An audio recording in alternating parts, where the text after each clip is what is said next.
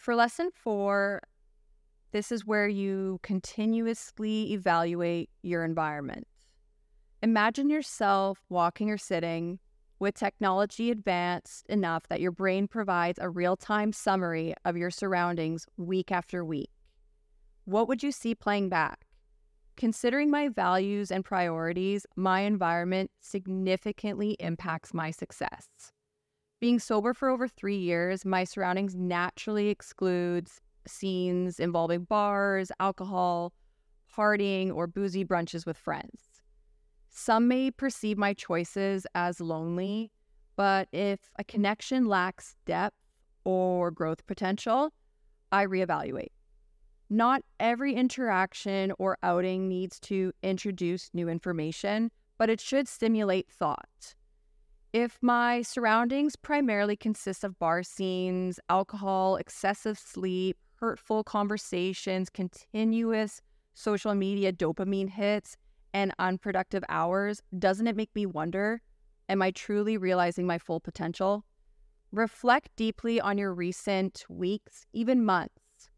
What actions have you taken to ignite inspiration? Have you ventured beyond your comfort zone? Have you extended a helping hand through volunteering? Have you dedicated time to your own exploration of uncharted territories?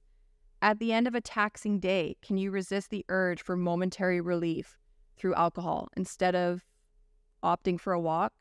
Our comfort zone can act as a barrier to enhancing new experiences. It holds immense significance to consistently assess your surroundings and envision how they might appear when viewed by an outsider.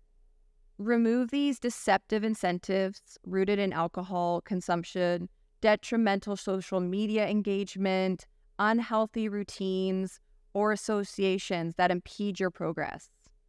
Be aware about eliminating elements that don't align with your growth and well-being.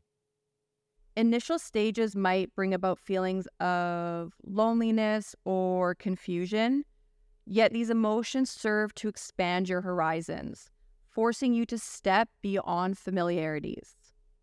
Discomfort can allow you to venture into uncharted territories, unlocking new opportunities. Reevaluation encompasses various areas such as social circles, professional pursuits, leisure activities, relationships, and friendships. Now is the time for self-prioritization. Personally, I struggled with the challenge of prioritizing my well-being, leading to a misalignment of my objectives. How I like to see things is that the influence of substances and alcohol is finite, but in embracing sobriety, the potential for discoveries and growth is infinite. This transformation creates space for self-nurturing without the burden of sobriety-induced guilt. A post I came across resonated deeply. It highlighted the most meaningful compliment a person could receive. The admirer expressed a desire to introduce the individual to their inner circle as a reflection of their own character. It shows the importance of our surroundings and that we are shaped by the company we keep.